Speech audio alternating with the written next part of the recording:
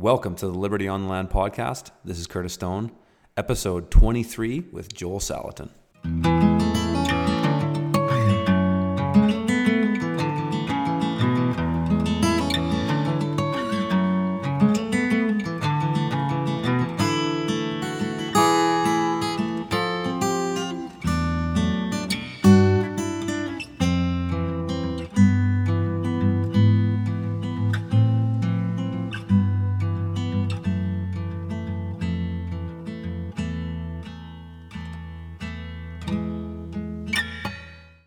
And we are back. Happy to be back here, folks. It's been 10 months since the last Liberty on the Land episode. As some of you may be aware, I've been developing a fairly large homestead up here, and it's really consumed my life. And I didn't even have a place to record these podcasts from when we sold our house in September till now. And so I'm really, really excited to be bringing you my return episode with the one and only Joel Salatin. Now, just a quick disclaimer, Joel and I suffered quite a number of technical difficulties throughout this podcast. It seemed like the internet gods, or Joel actually made a joke in one of our email exchanges after it all went down that maybe the folks at the World Economic Forum thought we were talking about too many things, so they pulled a miniature cyber polygon on us. So bear with it. I've actually done a number of edits to make this podcast go a little bit smooth, but we actually recorded this over 2 different days because on the first day, the internet got really bad on both of our ends, seemingly near the second half of it. And so I said, oh, well, let's just pick up where we left off tomorrow and try again. And so we did that. And there's a little bit of blurps and bits that Joel cuts out in, but it's not too bad. And you can get the general thrust of what we're talking about. But I'm really excited to bring you this conversation. I've actually known Joel I met Joel 12 years ago at a conference I was doing in Vancouver, and then of course hung out with him throughout the years, speaking at conferences and whatnot. And in this conversation, we cover a number of subjects. I actually wanted to have a conversation with Joel for a long time, where we just kind of get into the macro perspective. A little bit of philosophy of liberty, and it's great to have Joel on this podcast because the things that we're going to talk about are a lot of things that we talk about on Liberty on the Land, and even the title of my podcast, I couldn't imagine having a better guest. Liberty on the Land. Not only is Joel Salatin a famous farmer. He's a prolific author, but he has been an outspoken advocate for liberty and freedom, and also finding remedy on the land. And these are all things that we're going to talk about in this podcast. So why don't we just jump into it, and hope you enjoy it. I think it's been a couple years since we've hung out last. We used to get together at the Mother Earth News Fairs and hang out in the green rooms there before the talks and all that. And I remember there was one time where it was you, myself, and John Moody, and we were just getting into sort of deep philosophy about liberty and how it pertains to the family and the farm. And ever since then, I've wanted to kind of circle back and just talk with you about a lot of these things, because you are, in my opinion, a real veteran of liberty. And it's something I've admired in you for, of course, your farming work is a huge inspiration for me, but your not being afraid to speak up about issues, with the government pushing down on farmers and all this. I've always admired this. And so there's some things I wanted to talk to you about this in particular. One was that I actually just recently watched an interview you did with Doug Casey, and you guys were going on PMAs quite a bit. And that's something that private members associations, which I think is going to be huge going forward.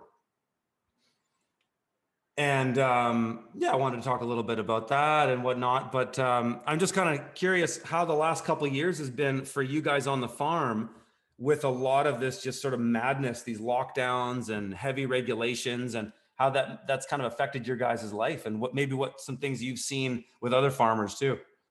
Sure. Well, yeah. I mean, there's the obvious stuff, and then there's the not so obvious stuff. I mean, the obvious thing was in, whatever, April of 2020.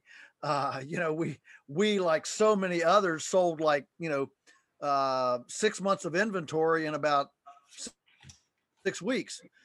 We'd never seen anything like it before. As the grocery store shelves got went down, and that was, as you know, that was primarily not that there wasn't food out there. It was that the restaurant shut down, and restaurant packaging and retail packaging are two very different kinds of packages. And so with half of the food stream going into restaurant packaging, they couldn't shift fast enough to divert it to retail packaging. That's simply what that was. But it did wake a lot of people up. And for us, fortunately, we had begun shipping for the first time in July 4, 2019. So we'd been shipping already for about 7-8 months before this hit. And we had, bugs worked out and, streamlined procedures and things. So we were able to, to jump on that. And that was extremely good for us, and good for literally every farm that I know that had a direct marketed initiative. It was really, really good for us. We lost all of our restaurants. We were servicing about 50 restaurants. We're probably only servicing 20 Wow. today. Most of them will never come back into business. Really? And yeah. It was that whole lockdown thing was a bonanza for drive-through windows. If you didn't have a drive-through window, you were sunk. Absolutely. And so who has drive-through windows? Drive-through windows Corporate. are not the places that we. Yeah, exactly. It's McDonald's, Hardee's, Burger King, Wendy's, Arby's. It's all the big chains. And so there was a massive transfer of food, wealth in the restaurant sector to the fast food industry. And all the little mom and pops, they're the ones that took it on the chin. So that was pretty dramatic. And so then the next thing that developed was just people didn't want to get together. I mean, so we service several urban drop. We service about 30, 32 urban drop points. These are neighborhood drop points, and the terror. I have to go pick up my food, and so what literally a month before was a bunch of ladies. I mean, all of our customers are women, right? That's who buys the food. Yeah. And so all of our customers come, and they're giving their hugs, and they're kissing each other's babies, and they're suddenly it became this paranoid, fearful terror. And if I mean, like some of them would not. I mean, for example, you're going to love this. We would take. We're in the frozen meat. We've got coolers. We've got 100 coolers of frozen meat on the truck, right? And we had customers who, when we would open up their cooler, instead of taking the packages out, these are packages of ground beef and bacon and T-bone steak and whatever, pork chops. They had sandy wipes and would wipe down the packages in the cooler before they would touch them to put it in their cooler. I mean, it was madness. Isn't it? It was insane. Isn't it amazing? And these are people. These are people who for years have been lambasting the big pharmacy, big pharma. They're evil, they're corrupt, they're taking our money, they're overcharging us, and suddenly here there are salvation. Suddenly, from one day to the next, they turn from the devil to God. It was just unbelievable. The thing that's been so crazy about all of this happening is how, like you just kind of illustrated there, people's common sense all of a sudden went out the window. So people who are buying your product are buying it because there's no vaccines in the animals.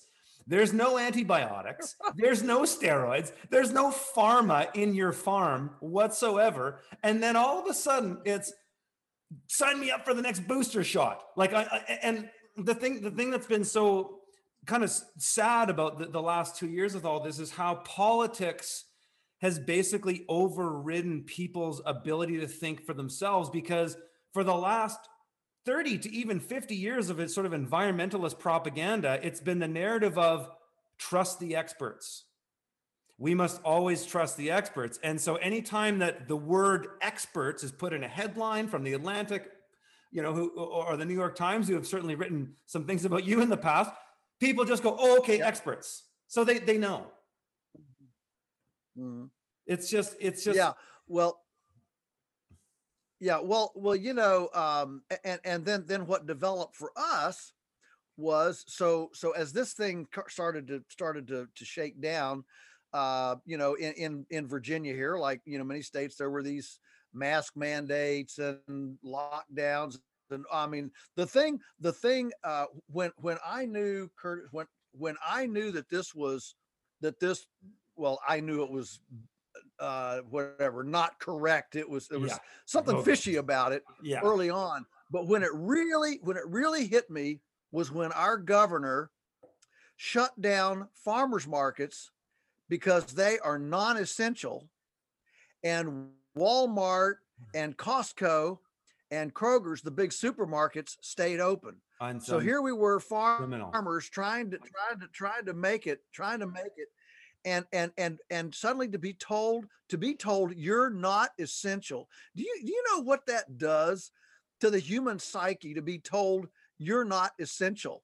Yeah. And so we immediately realized this is not about COVID. This is something else. Yeah. And so we at that point decided, no, we're gonna fight back a little bit. So we made a sign, not huge, but plenty big enough, on our farm store here out at the farm: masks, your body, your health, your choice. And we put that sign up. Do you know that we lost restaurants? We were kicked out of the, so when they shut down the farmers market, we went with another, a lady that makes cheese, artisanal cheese in the area, who went to the farmers market. And she and us started a drive-through farmers market, where people they could order on. We put it all together, and they would not even get out of their car. They would hand their check or whatever, pay through the window, and we'd put the bag in the back seat, and they drive on, never even, got out of the car. This thing, hit the news, and people started doing it all over the country, different places. Well, that was up and running. And then next thing you know, here, that group of farmers, they kick us out of what we started because we're not following the mask mandates and all. Out at the farm, the local newspaper got a picture of it. This local organic farm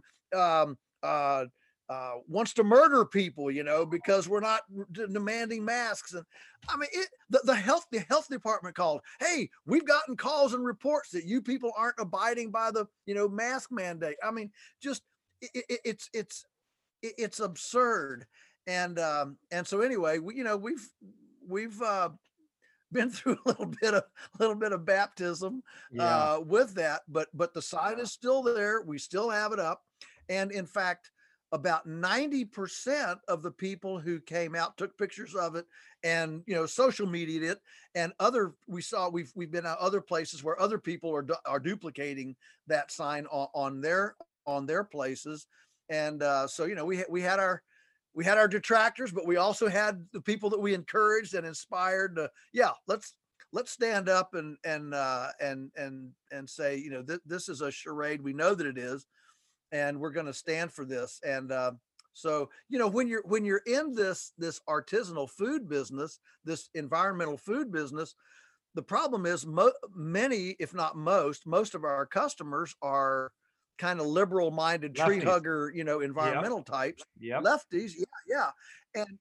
And the people we align with more politically because we're small governmenters, we're liberty lovers, we're entrepreneurs, we're non-victims. Yeah, take responsibility. Those kind of people are all lined up down at Chick-fil-A eating junk food, so that's the tension. That's the tension of our business, It is to not alienate the one and try to capture the other. Yeah. Well, I've observed that, yourself and myself, we also work with other farmers, right? And we see the general scene of, call it the regenerative agriculture, permaculture movement, what have you.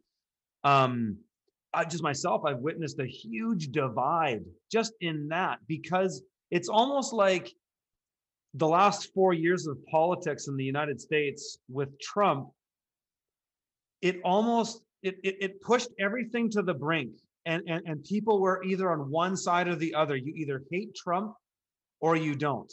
And it's like all these people, as you said, who were just before 2 years ago, were always fighting big pharma, big ag, and all this, but we're also saying I hate Trump, now are going, oh, wait a second. The people who are saying they don't like the mask mandates look like the kind of people I see at Trump rallies. Therefore, I must be for the mask mandate, because if I wasn't, it might make me right wing. And heaven forbid somebody call me right wing or conservative or white for all that matter, Yeah. You pegged it perfectly. The partisanship and the thing that has really look, we've always had partisanship. There's always, one side or the other on different issues. But what's made this particularly bad now is the cancel culture, Yes. the woke, where another thing I want to talk to you about. If I can't build I've always thought, if we disagree, let's find the 10% we agree on and have a conversation. Yeah. What's wrong with that? We'll both learn something. But this cancel thing is, well, we agree on 95%, but I'm going to focus on the 5% and cancel Draw a you line in the sand on that 5. Yeah, exactly, because you're 5%. And so, you may know that, Mother Earth News canceled us. Oh, and very well aware. And so, we went through all of that. And so we can't even have a conversation about these things. We had an outfit here locally that we'd been good friends with for 15 years. They do a real first class 2-year sustainable ag fellowship program. They call them fellow. Yeah. Fellows. Just first class, really, really great. And we've known them since before the outfit started, and have been good friends with them. Well, they canceled us. Oh. And I said, I'm not going to let that go down. I'm going to have the executive director out, and we're going to have a conversation. So I had one of our apprentices is from California. She's a bit of a hippy dippy, free spirit, wonderful, wonderful gal. In other words, she comes from a little different background than I did, and so I said, Lauren, why don't you come and be in on I need you to be accountability for me, so I speak respectfully, carefully, charitably. And so we had this long conversation, and we got done, and Lauren said, oh, I think we really made progress there. And a week later, nothing. I mean, it was as if we had not even had the conversation. And so yeah, I mean, and this whole, your body, your health, your choice. I mean, I've always said that when the as far as food regulations and all that. When the government gets between my lips and my throat, Yeah, I call that an invasion of privacy. absolutely. And people, all these people scream, yeah, we agree with that, we would agree with that. But suddenly here with COVID, all those, not all, but the majority of those people who have come to these food craft rallies in the past are suddenly um uh completely embracing the evil oligarchical pharmaceutical companies I know. as a savior, and embracing even the Fauci's, the CDC, It's unreal. the people that that they've always said, you can't believe them. I mean, in the past, they've really been against the military, the Yep. military industrial complex, and I am too in a lot of respects. I'm kind of a Ron Paul kind of guy, and I'm a believer in that as well. But what's happened is there's been some really funny realignments here. There The has. the hypocrisy here has been really just really amazing.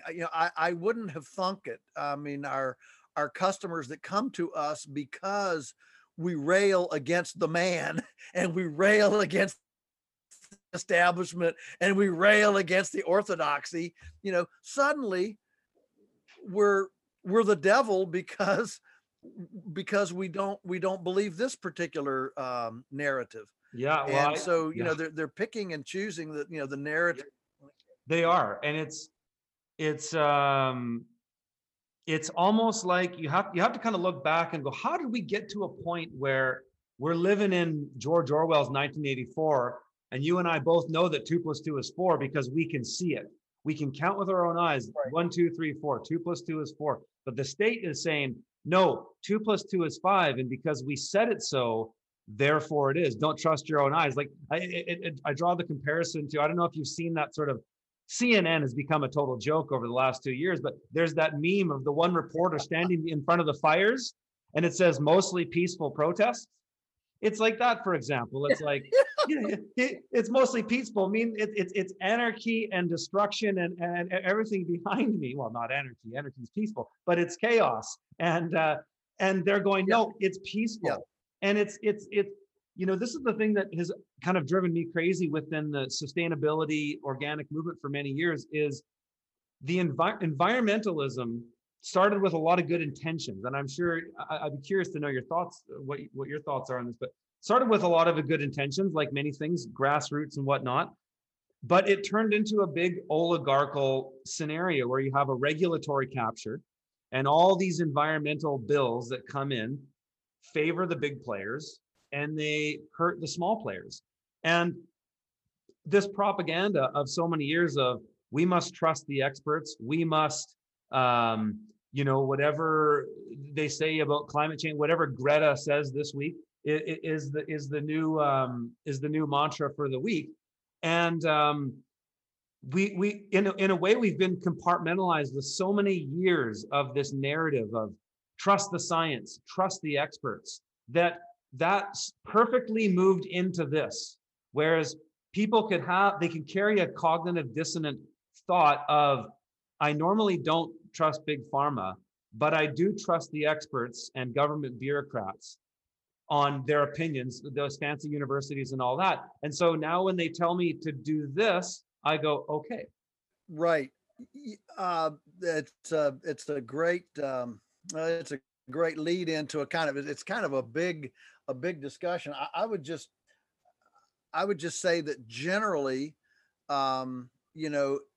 environmentalism grew out of an absolute sincere heart towards stewardship, um, and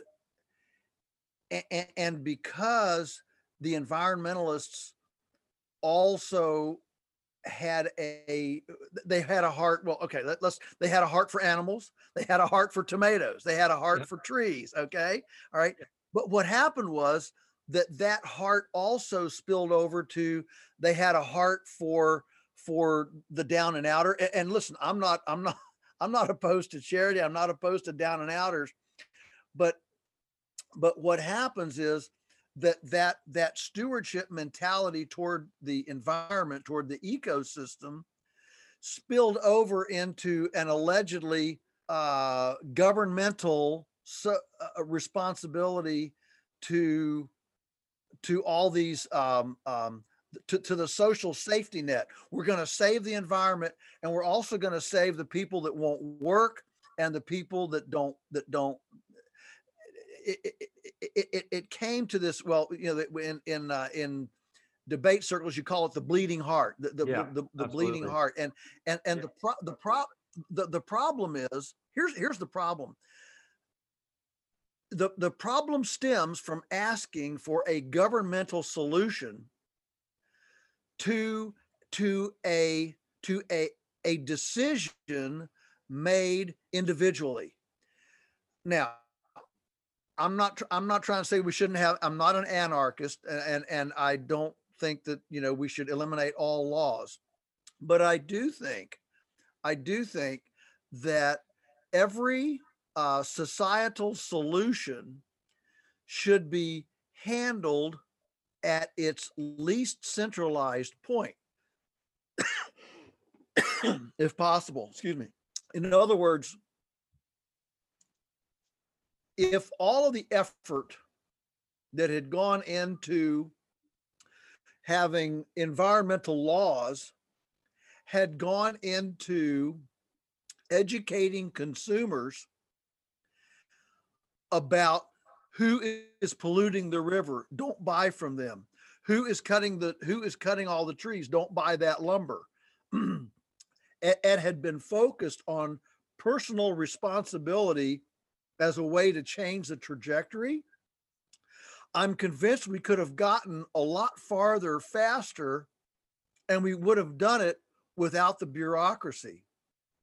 No, and the problem is that we have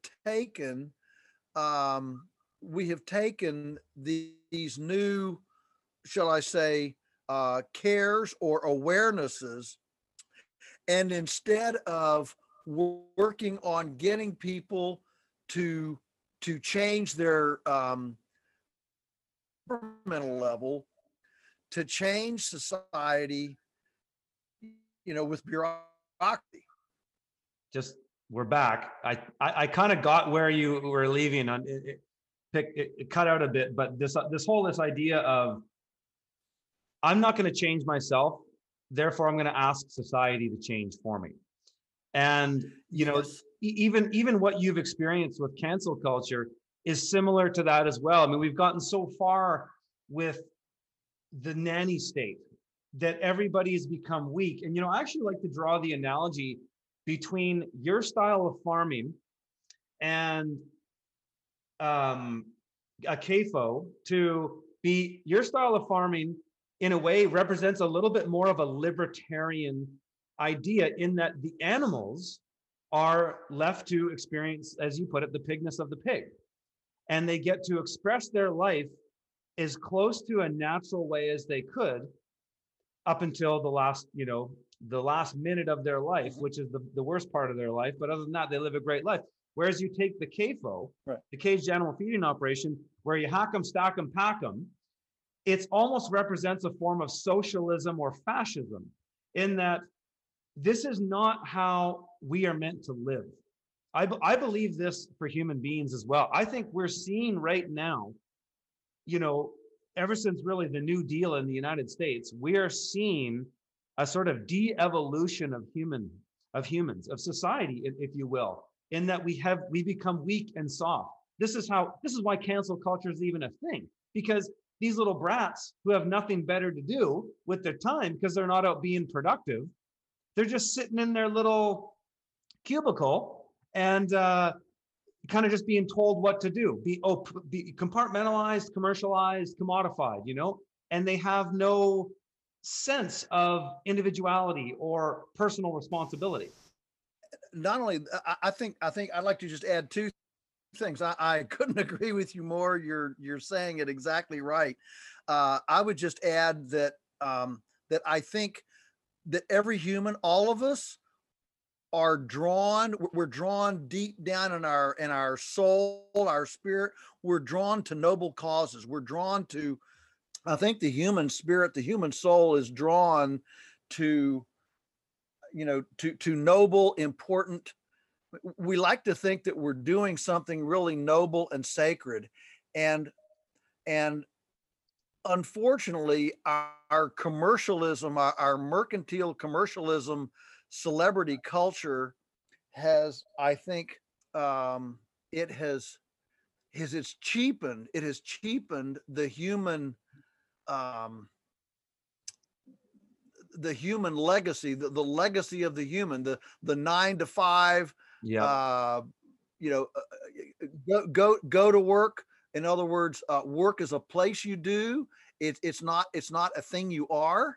Yep. Your vocation is somebody else's deal. It's not actually part of you. And so we've actually cheapened the sacredness and nobility of action, of our activity. Yeah. That's one thing. The second thing, I think, is what one of the things that's really feeding this is this whole fantasy culture, video games, video culture. The average Absolutely. American male today between 25 and the average American male today between 25 and 35 hours of video games a week. It's And insane. so what we've exchanged, yeah, it is insane. We've exchanged, children's chores. We've exchanged that kind of basic responsibility, and gardening and canning green beans and shucking corn and all those visceral, commonsensical activities of foundational human existence. We have transferred all that time and attention to a complete fantasy Yeah. that does exist.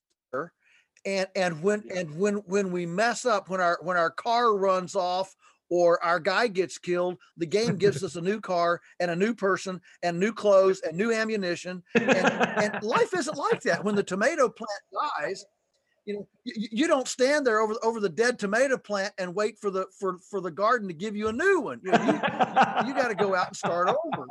Exactly. It's and we are at the precipice right now of that going to the next level with this whole idea of the metaverse, and people are going to just jack in, and to me it almost seems like it's been perfectly crafted, a sequence of events with the whole pandemic narrative, um, getting people used to just living lockdown, living without a purpose, not socializing, isolated. Now, just plug your head into this machine and go and live in this virtual reality. It's like a dystopian sci-fi movie that I know there's got to be many episodes or movies about that scenario, because it almost seems cliche at this point. Yeah, I couldn't agree with you more. Or the fact that now we have, suicide rates are so high among teens. We've got elementary children drawing people without faces. Oh, That's a new phenomenon. I yeah. mean, imagine that, drawing as a little child, drawing people without faces. Oh, it's crazy. And so this further, you used the term dystopian. I mean, it further alienates us from the visceral connection, which is what makes us, which is what makes me responsible. It makes me responsible to not only serve you, but also responsible that I don't unnecessarily harm you. I mean, all of these social responsibilities that we've had have now been distilled into this paranoid face covering, Yeah. and of course the jab. Yeah. And so we have lost that civil, we've lost that the civil discourse and the civil responsibility that we've always had as people. and it's not a good thing. So this is where I want to kind of start talking about some solutions, because we really kind of outlined a lot of big macro problems that we see in the world right now. And one thing you've talked about for many years, and my farm did as well, and the work you did was a big inspiration for my farm way back when I started. It was this whole idea of private members associations, and it seems like not only are these private members associations going to have to continue as they have been for farms, as we continuously get hammered with endless regulations and um, just over bureaucracy, but that the idea of a private members association might have to really start expanding into other things, because we've seen in some countries right now where you can't even go to the grocery store. Like in France, you can't go to the grocery store without a vaccine identification. And there's already talks about people doing the same thing for banking, which could be really scary. But, I'm just kind of curious what your thoughts are on the kind of the scalability of a private members association. Like where can we go to take this to other sectors? Of course, the farm is the most important thing. Without the farm, we don't have civilization, right? Without specialized agriculture, nobody else can be specialized. And so I'm just kind of curious what your thoughts are on that, of where we can scale it, where we can take private members associations kind of to the next level. Yeah, well, it certainly isn't easy, and I think we're so early in the process that it's really hard to um, to kind of see down the road where this might go. Um, but for sure, the idea of trade, um, well, we say create a parallel universe, Yeah. where we can trade among ourselves.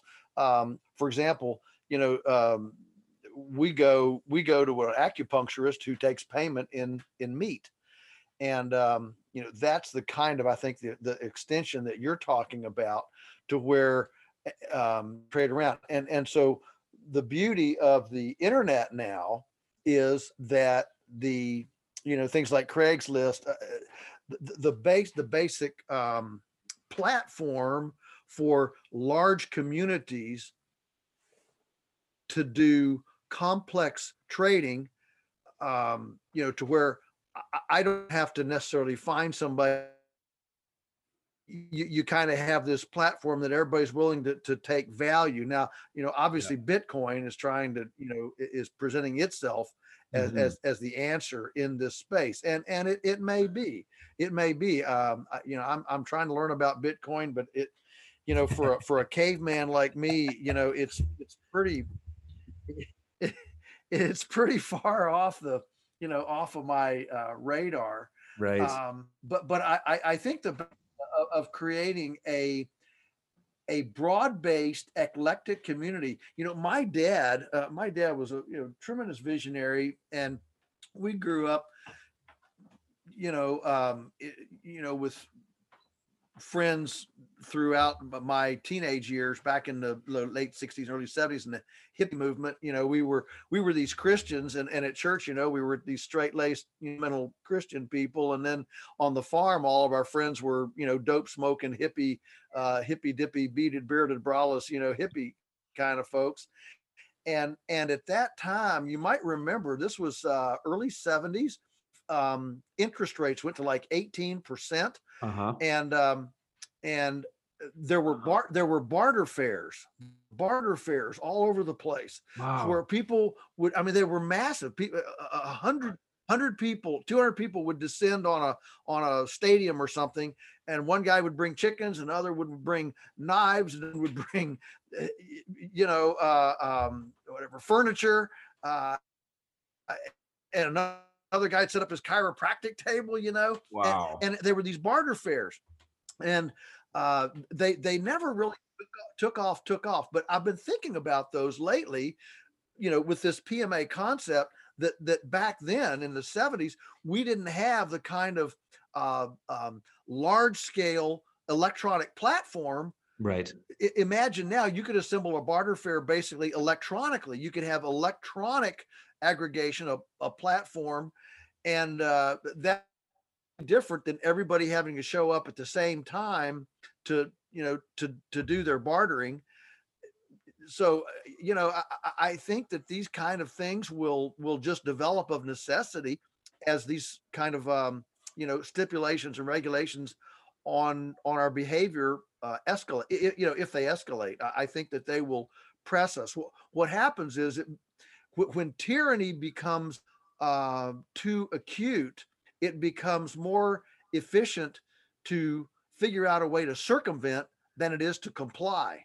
And so Absolutely. there's a tipping point where compliance becomes more costly than circumvention. And I think in a lot of ways we're approaching that. 100%, absolutely. I mean, and it is different from state to state. Like, how, just kind of in your local area right now, are they relaxing some of these mandates and things like that, or is this just still full steam ahead in your area? Well, in our state of Virginia, if anybody is aware of what's happening politically in the U.S., Virginia in the last election in November, it completely flipped from straight Democrat, both the governor, lieutenant governor, attorney general, and the General Assembly of the legislature. All four things were Democrat, and at November's election, they all flipped to Republican, and so already all the mask mandates are gone. Oh, Kids are going wow. without masks. It has the whole thing has just completely changed in 2 weeks.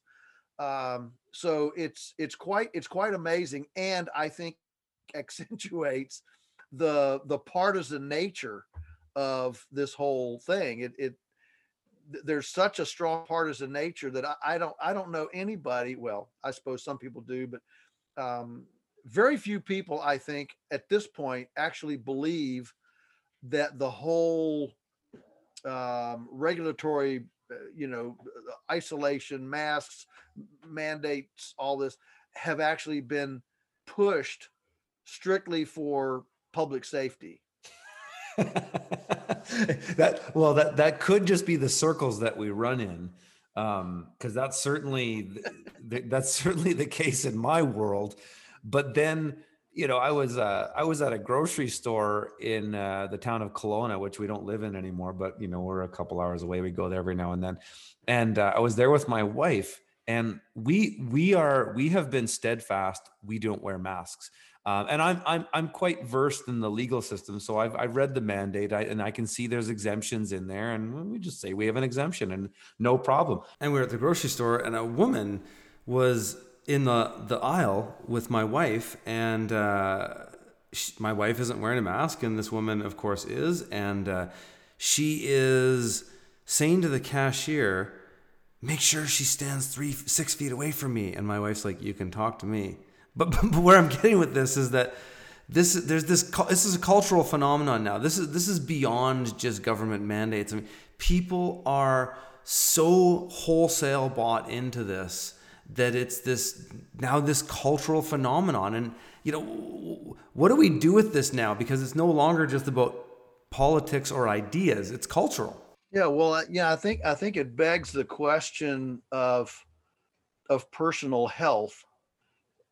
Um, is well, I mean, it actually begs the question: who owns my body? Is my Yes. body owned by society? Is my body owned by society, or is my body owned by me? And the problem is in this particular instance, we're being told that what I do to my body has an effect on the person sitting next to me. And that's different than me just being able to harm if I want to drink Coke and die of diabetes, that's my prerogative. But that doesn't necessarily affect the person next to me. But in this case, the narrative is that I am affecting you. And so it really is a different pressure. It's a different pressure that we're under, in if my behavior affects you, that's a much more different thing than me being able to just harm myself. Yeah. And so it's a real tough thing, and it does speak to worldview, paradigm, how we view disease and how we view immunological function. I mean, I would love to see a national build your immune system month. Yeah. Yeah. Imagine if Fauci stepped to the microphone and said, "Okay, everybody, we're gonna build our immune systems for a month. Here's what we're gonna do." And we're not gonna mandate this. You're on your own recognizance. But here's my deep suggestion for everybody. We're not gonna drink any Coca-Cola for a month. We're not gonna eat any junk food for a month. We're gonna actually cook food in our kitchens, real food, and eat that. And we're going to get outside for 20 minutes a day to get 20 minutes of sunshine. We're gonna sweat for 20 minutes a day. Work up a sweat, get your heart rate up, and do some sweat. We're gonna drink half a gallon of water a day. We're going to watch only 1 hour of news a week and 5 hours of hilarious comedy. So you're laughing hilariously 5 hours a week. We're gonna go to bed. We're gonna sleep for 8 hours a night, and let's see, what's another thing we can do? Oh, another thing we could do is make a list. Everybody make a list of all the people you hate and forgive them. Yeah. I love it. I love it. Something tells me You that know, Fauci's bottom line wouldn't, there would be a conflict of interest on that one, but yeah. it's so true what you're saying. And that even ties into, what I think, are you familiar with terrain theory versus germ theory as the sort of two medical paradigms? Oh, absolutely. Of course you are. Antoine Beauchamp Yeah. versus Louis Pasteur.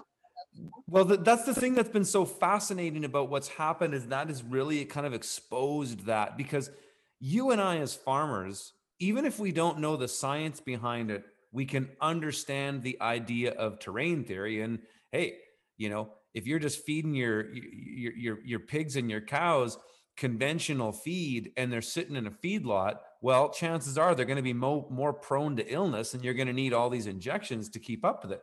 But when they're living on the pasture and they're eating what's natural to them, and they're in the sunshine and they get lots of exercise, they're drinking fresh water, hey, look, they don't have any of these diseases. And it's so funny how there's that idea, but people don't really seem to get it, really, when it comes to this whole thing. And it's, You're exactly right. Yeah. The country, Finland leads the world now in this whole notion of microbial assault. You're probably familiar with the hygiene hypothesis. In fact, it was an op-ed piece in the Washington, the Wall Street Journal actually this week carried a big article on the hygiene hypothesis. Where your immune system actually needs periodic assaults in order to exercise it, like your immune system is a muscle.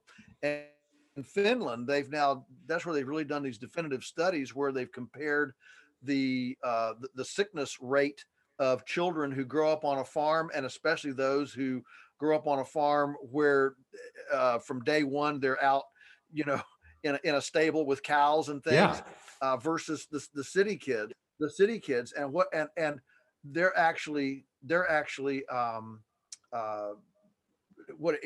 trying to get city people to actually get bags of soil from farms to touch, dust, and bump up against. So Curtis, I've actually got an entrepreneur's idea for you. Yeah. What we need is to offer a subscription service to create soil like doormats, where when you walk in the house, you stomp on it, and and what we'll do is we'll let people, buy our services for, $40 a month, like $40 a quarter or whatever. And at once a quarter, we'll come in and we'll change it out with new compost and farm soil. Exactly. And this little, this little bladder bag. Yeah. And system. But, that's where we are. In his famous book, Guns Deal, this was the whole idea behind the germ part of that book, the ascendancy of cultures. The ones who had a good immune system were the ones who had proximity to livestock. I would just say, when Grandma said everybody should eat a pound of dirt before they're 12, Grandma was probably right. Totally. And so where we are now is in such a sterile, lethargic, non-exercised immunological state that we're susceptible. We're much more susceptible to things than we used to be. Yeah. And so anyway, I mean, you asked the question, well, what do we do? Well, one of the things that we can do is actually start talking about how do you build an immune system. I don't think I've heard anyone in the public, from Fauci on down, Centers for Disease Control, Francis Collins, I haven't heard anybody even suggest that maybe we could actually build immune systems.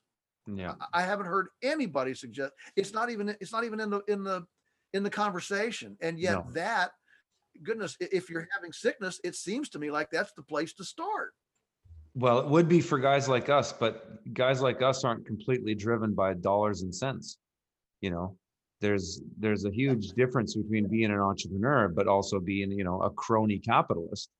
And this is where I think a lot of a sort of cultural transcendence is going to happen, because I'm all for capitalism. I'm an entrepreneur. I work hard. I like to make money.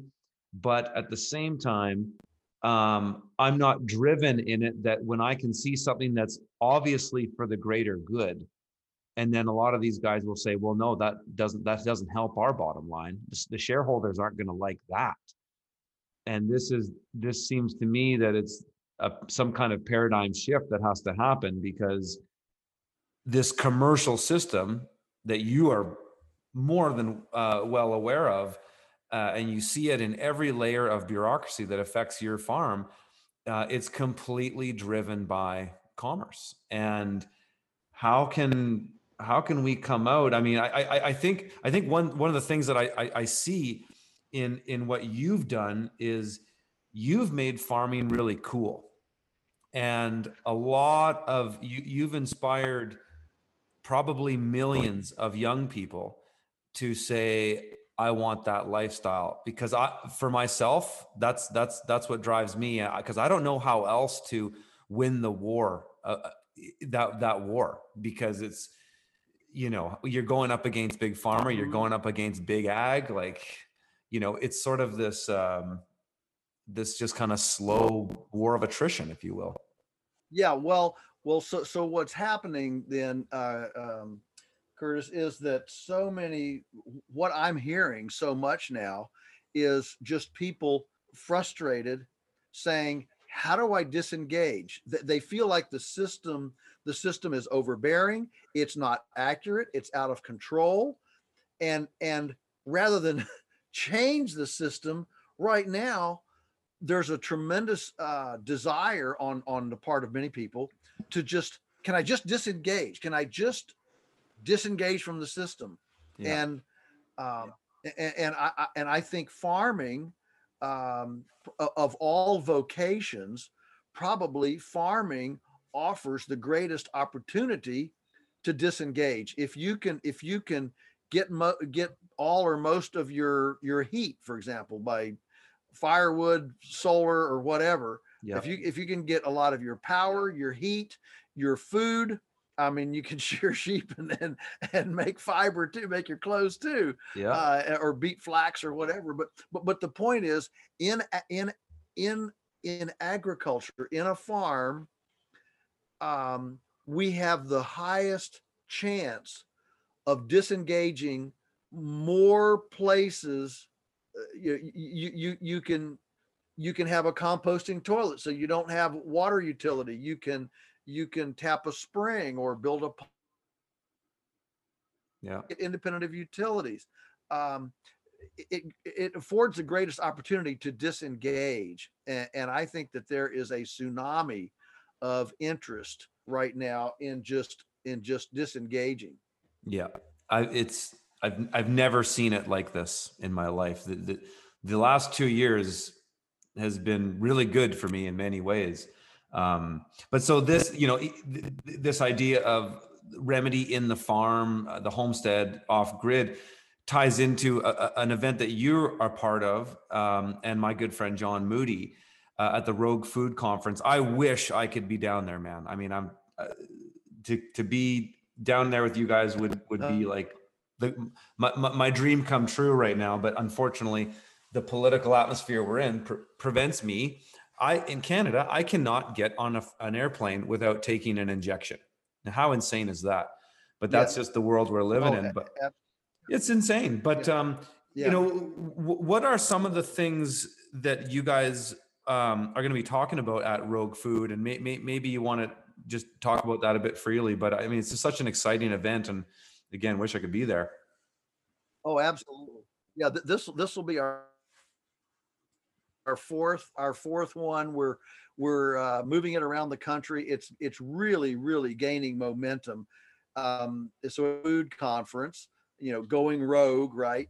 And the byline is circumvention, not compliance. Circumvention, not compliance. Yeah. And so what we're doing is assembling the best practitioners and kind of guerrilla marketing minds, both legal and just sharp farm people around the country who have figured out how to engage with customers without uh, without complying to licenses, food safety regulations, without engaging with the bureaucracy. And so some people that we've obviously the personal membership association is one idea. One lady has started a food church. You join the church, and that gets you into all of this unlicensed food. Another guy figured figured out a way um, to have an agreement with people who bought his pigs and lambs, and they get the meat and he gets the guts, and you can legally process your own animal. So he processes his animal to get the guts, and then gives away the meat part. And they've tried to Brilliant. close him down, and nobody can touch nobody can. So what we're trying to do is put the people who have figured this stuff out, give them a stage, let them tell their story, and most of them have had run-ins with the bureaucrats, just like I have, and and it's incredibly empowering. I'll tell you what, it is like it is like drinking out of a Liberty fire hose for a day. It's just you become intoxicated with and that's a good thing to be intoxicated in. If you're going Yeah. to get intoxicated with freedom. And, Yes. and so yeah, so these things are really great. They're gaining steam. We're getting a bigger and bigger pool of people to pull from. We had a guy at the last one last fall. He had a coffee shop in Tennessee. Or, I'm sorry, Kentucky. Kentucky had a coffee shop, and they did a lockdown. Nobody could. And he said, "No,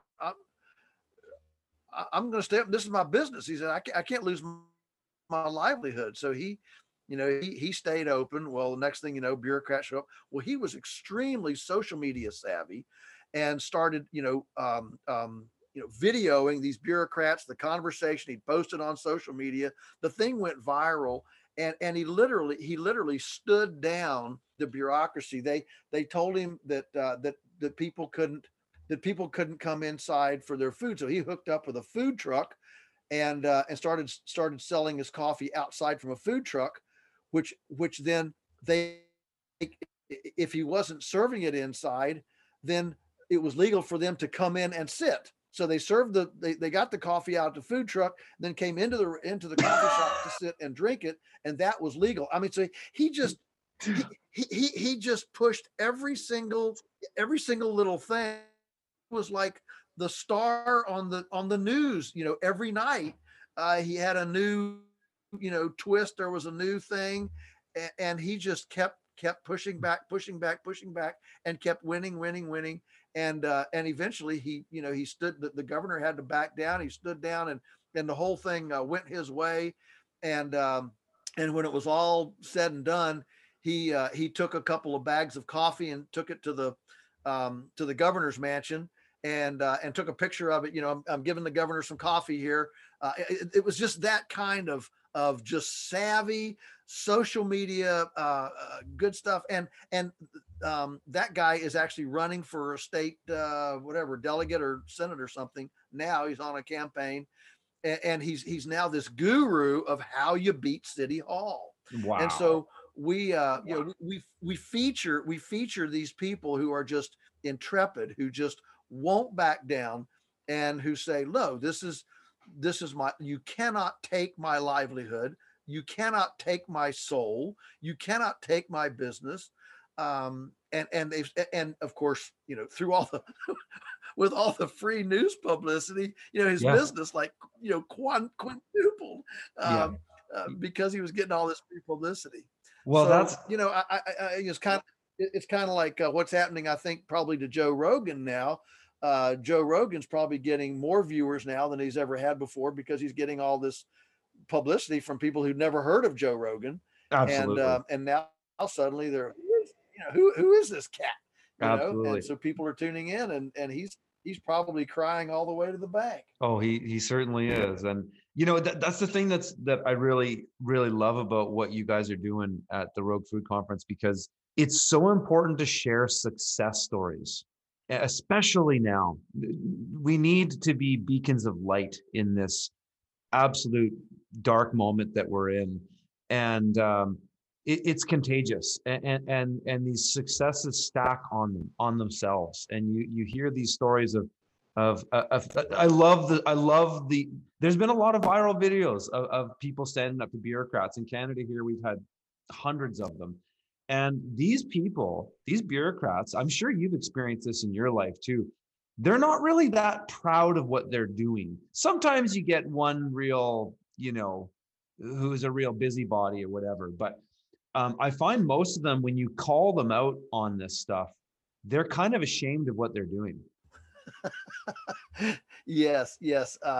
That's for sure. In our tangles with these bureaucrats, look, they're people.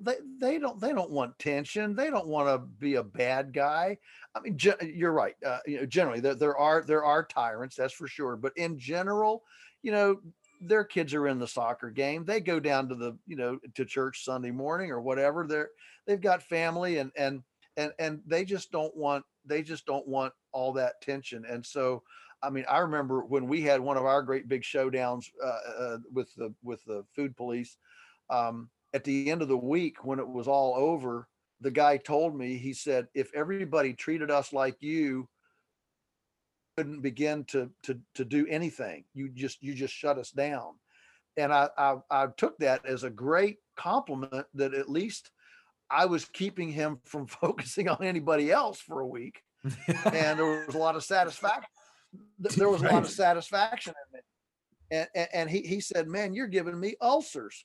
And I thought, that's great. And so I actually, encourage folks to look, you don't have to be discourteous. You don't have to, be violent, but goodness gracious, you don't have to bow either. And if we would just make them earn, Yes. make them earn, Work for that money. Work for the freedoms they're taking away from us. Make them Right. earn it hard, and then it at least slows things down, gives them a time. I'll tell you this, Curtis, when we had one of our big showdowns with them, when they impounded a bunch of our beef and accused us of selling uninspected meat, which was not true, but that was the accusation. And of course, you don't have a recourse. I mean, they're prosecutor, judge, and jury, and and and the biggest breakthrough I ever had on one of these discussions myself, I had two inspectors. One was the federal and one was the state guy. And I looked at them and I said, okay, put yourself in my shoes. What would you do? Yeah. And there was silence for 2 minutes. And that's when you're in a meeting and you're staring at each other for 2 full minutes. That's a long time to stare at each other. Yeah. And that was a breakthrough, because before then it was just, well, I'm just doing my job. I'm just doing my job. And it, see me get on my back legs. You be a bureaucrat that just tells me I'm doing my job. I mean, that's what the Nazis said when they pulled the gas chambers in the Holocaust. Just doing my job. Don't tell me you're just doing your job. If you left your heart back at the office, I want you to go pick your heart up and become human again. Yeah. And so when I quit trying to defend myself and just said, okay, put yourself in my shoes, what would you do? And I created this emotional, pathos in the exchange. They were speechless. And as soon as I determined I'm not going to break this silence. I'm just going to let them wrestle with that for a while. And they did for a long, and when we got, and the next thing that they said was, well, you could do this. And it was a completely circumventive process, which we ended up doing. And it was a workaround. But you have to get these people somehow to think beyond just doing my job, just enforcing the code, so that they understand that they're actually hurting people. They're hurting you. They have to recognize that and wrestle with it. Yep. Wow. Words of wisdom. So this has been great, Joel. I really appreciate you taking the time and bearing with the technical difficulties as well. So where is the event this year then? So right now, I think there's going to be 2 this year.